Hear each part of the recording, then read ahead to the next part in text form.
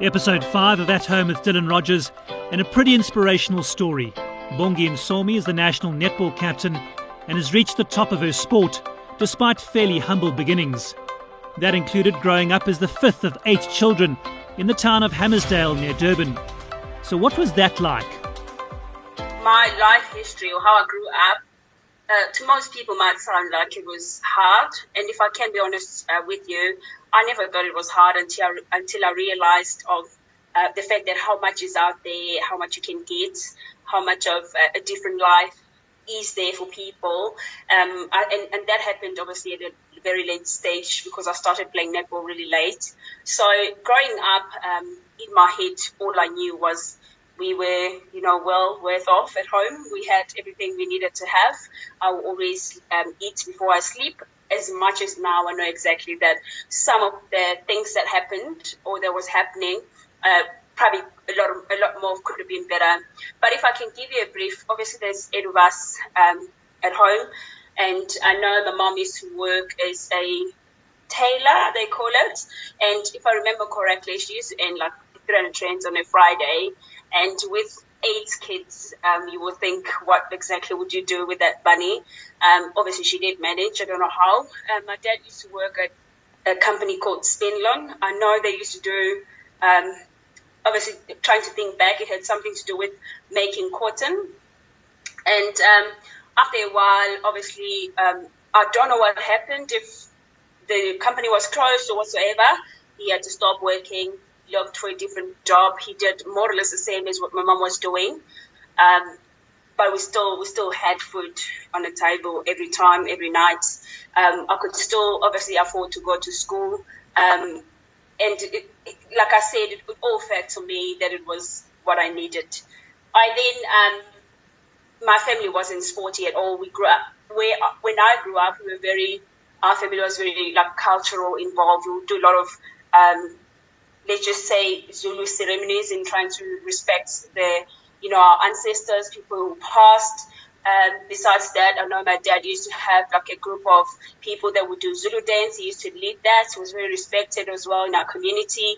And I remember correctly when he was at home, a few times that at work during the day, none of my friends would want to be at home because, including me, we were very scared of him. So, it was quite awkward to have dad at home, and every time he was there, we would try and make sure that it is quiet as it could be, because he used to work night shifts. So if he's at home during the day, obviously he'll be sleeping and no one should make noise. So I think other than that life, very strict family. I know there was a lot of restrictions in terms of, if I look at it now, relationship-wise, my sisters will get into a lot of troubles in terms of having a boyfriend, if you have a baby, things like that. It was quite hectic. Growing up, I would never used to wear pants at home because it was obviously one of the strict rules that we would never be able to wear pants as a female until I started playing netball. And I remember the first time my dad saw me wearing shorts. He literally followed me into my room and he was like, "You have to take that off." And he asked, "Why am I wearing shorts at home?" And I told him I just came back from training and I would change, and he said, "I don't want to see it again." So he was quite clear with what he wanted and what he expected from us, and like I knew exactly, this wasn't the home rules, but there were certain things that I wouldn't do at home, and I would know I'll get into trouble if I did those things. There's a couple of things I can talk about a Bongi growing up and how everything went up until now, being a netball player, Aspapoti as captain and all that. But I always say it's been pretty amazing to look back and to see how far I've come. And I wouldn't ask for any better or anything different, because I don't think I'll be here if it was different. Bongi, give us a sense of the influence of your Zulu culture growing up. Is it something you continue to practice today? The fact that I still do feel like people might oppose this, but as a Zulu myself, I feel like there's a lot of sense of respect. And I think if I can ask for anything from the girls I coach now, the first thing I talk about is respect. That if you have respect of yourself, firstly, of people around you, obviously of the elderly people, even if you have your opinions, you have a way of trying to express how you feel, and you always have a way of talking to people in a way that they can feel that you are very respectful instead of just being rude and all of that. But I can say there's quite a few harsh things that obviously opinion-based. I wouldn't have, if I would have to have kids, my kids will wear pants, because if I think of it, I do feel more secured and more safe in pants than wearing skirts. But again, that's just a Bongi, and I know if probably people from really cultural background, if they were to hear this, they'll probably oppose it. But if I can be honest, for me, my kids will wear pants, and that's probably where we differ. Again, if I think of how everything was done back home, I am who I am now because of their learnings, their teachings. But I do think I could do probably close to what they were doing, just in a different way. Now, you lost your father at quite an early age, Bongi. What impact did that have on you, and perhaps an impact it has on you now later in your professional life? My dad was very strict, and I never really got to be as close with him. If he was at home, it was like dad is at home, but nothing really, not really much connection. I just knew that at home he was very, supportive, and we all had so much respect for him. And when he passed on, obviously he wasn't living with us at that time. He had another wife, so he was living with the second wife by the time he passed on. So at that time, I had already started playing netball, and I would see him on the street, obviously, and I think at first it was a bit awkward, because when he wasn't at home, I started wearing pants because my mom was easy with that. He was okay with it. Then I'll see him on the road, and he'd be like, oh, now you wear pants and things like that. Then we would start having conversation. At first it was a bit tough, but then he eventually got used to it, because I think it was just what was going to happen anyway. But then in saying this, I think we got more closer when he wasn't at home, and not even much close, because a week or 2 weeks will pass without me seeing him or talking to him. So when he passed on, it was more like, and I think I was quite young. I can't even remember if how really it felt. I can literally try and understand. Obviously, using this time now that I'm an adult and I want to have dad, seeing everything I've done, the things I achieved, and if you speak to friends and they'll start talking about their dads, then it hits you that you probably obviously don't have your dad. But honestly, I don't really know how it felt back then. Then I think at this point, probably the most disappointing thing is to look at everything and just know that I would have wanted him to see all of this. And especially in times where I think I also feel like I've done well and my mom is proud, then I'm like, maybe if he was there, if he was here as well to see it, it would be good. I'm a little bit emotional now, so you probably got me on this one. No, absolutely. I think it's perfectly understandable, Bongi, and I think it must be perfectly natural to be emotional about that. And I think there's no doubt he would be proud to see his daughter as the captain of the national netball team. I know. I wouldn't even thought it would get to that point. But in saying this, really, I have a wonderful coach. My first netball coach is a male, and he used to be my high school teacher. He taught me to do at school. It's been fantastic. I think if there was a father figure person that I always look up to and that I always want to, not to disappoint in whatever I'm doing, I'll always be open to him about everything I'm doing. He actually knows ins and outs, and is very supportive up until now. It was obviously him, Sembiso Mwabe, and I think probably having him on my side as well might have closed that gap at an early age, and I'm very appreciative of that. But yeah, I guess everyone wants to have both parents, so I'm quite unfortunate at that. But I think it also did me it's not a favor, but it made me realize that if not mom supporting what I'm doing, I'm by myself. And because of that, I actually need to literally know what I'm doing, have reasons, and think of things, not just do, and really just want to be a better person. And I think sometimes it does help to go through those things because you see life differently, and I think I really did. Absolutely, and made you stronger. I can only imagine. I mean, you say you've got your mom, and I saw a very passionate Mother's Day message from you on social media. Are you obviously you've got 7 siblings as well? Are you in touch with all of them as well on a constant basis? Oh, definitely. We're quite awkward actually. We don't really talk that much. I wouldn't speak with my sisters and brothers every day, but every time we talk, it's like there's lots of stories that I have to listen to. They have to listen to my stories, and I think the fact that we've kept it that way, it makes us really miss and value each other's opinions. So I quite like that. But for me, family is very important. In whatever I do, doesn't matter what happens at home. When I get there, I really have to enjoy my space, and they have to be happy. I have to be happy. Obviously, there's quite a lot of us. There'll be always, those misunderstandings, and I'm probably mostly in the front line trying to, control or monitor everything and try to keep things calm. But I have a fantastic family. We're quite different. Everyone does their own thing in a different way, and that's what I like. And whenever I'm there, I always feel the sense of being home, and I love that.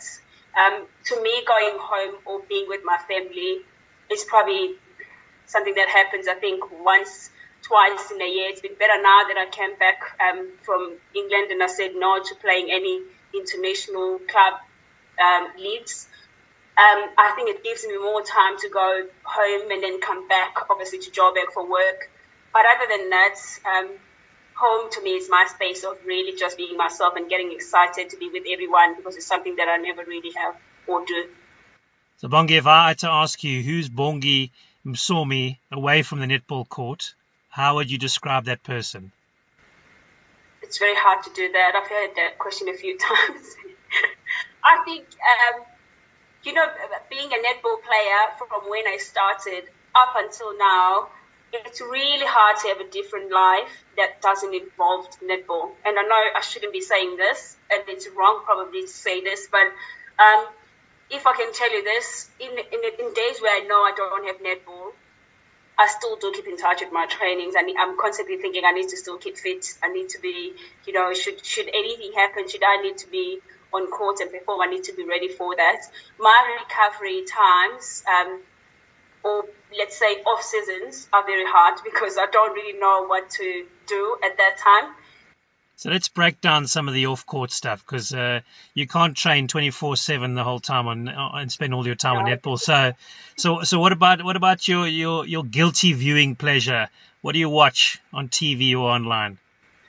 We constantly, obviously, now at home, and there's some what I can say is it soaps on TV. There's some movies that the girls will want to catch up on. Trust me, it's still a struggle. I will sit for 10 minutes, and that's long. Even now they're shaking their heads because they know it is true. They're like, come on. I can't sit still and just, focus on just watching a movie all the time. If I do that, it's like an achievement on the day because at least I did that. I've been good in trying to cook. I won't tell you what I've cooked you would love. But that's something also that I won't say I would never do, but I don't have time to do. And also have time, obviously, now to just wake up. And I love waking up and then knowing I've done my trainings. Then whatever happens on the day, I won't feel guilty of not, training. So now when I wake up, the first thing I think of is to make sure the house is clean, like we've done the proper, simple stuff before I even get to my trainings. Because after that, then I'm probably tired. Then I want to do work. But it's constantly between work, obviously cleaning the house, making something new, food, watching TV when I can.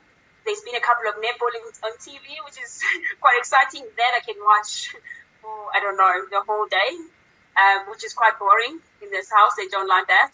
But anyway, I think, again, listening to this, you probably know that my life is quite boring.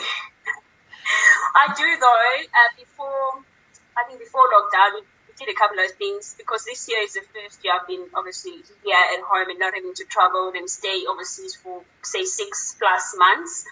So I've been, doing things like going out and playing bowling, watching movies, and all of that is probably what I would have missed if I wasn't at home. So let's get onto the subject of music now, Bongi, and let's look at the national Spars women's national netball team. Who has the best taste of music in the squad, and who has the worst? That's quite awkward. But I can tell you exactly who would want to play music for all of us. Siki Bega. I don't know if you know her. I think that child is just, if there's someone who doesn't have any dull moments, I've heard about that and I've thought there's nothing like that. Someone has to have, days where you just feel like, okay, I'm over this, I don't want to do anything, I'm tired. But Ziki doesn't have that time. So every time to her it's about, you have to have music, you have to play, even when we're training, you have to have music on the background. She's happy to compile whatever guests, obviously with a couple of girls. I think Shadine as well will probably help in putting in some playlists that we can use. For me, that's probably the list of my worries. Whatever that's there that they're playing, I'm happy with that. But I know Ziki will be, in control of all those kind of things. Dance moves, a little bit of singing, like she's got everything. I think with her, you're never bored. Now tell me, Bongi, what's it like being the captain of a netball team in a sport in South Africa that historically was a largely Afrikaans-dominated sport? You're obviously now a black woman captaining a sport that historically was dominated by a certain segment of South Africa. How has that dynamic played out, and how have you handled that? Now that I'm the Spark Proteas captain, I think at first when I heard about it, straight away in my mind I was like, no ways, I'm not going to do that. I have to find a way of saying no to this.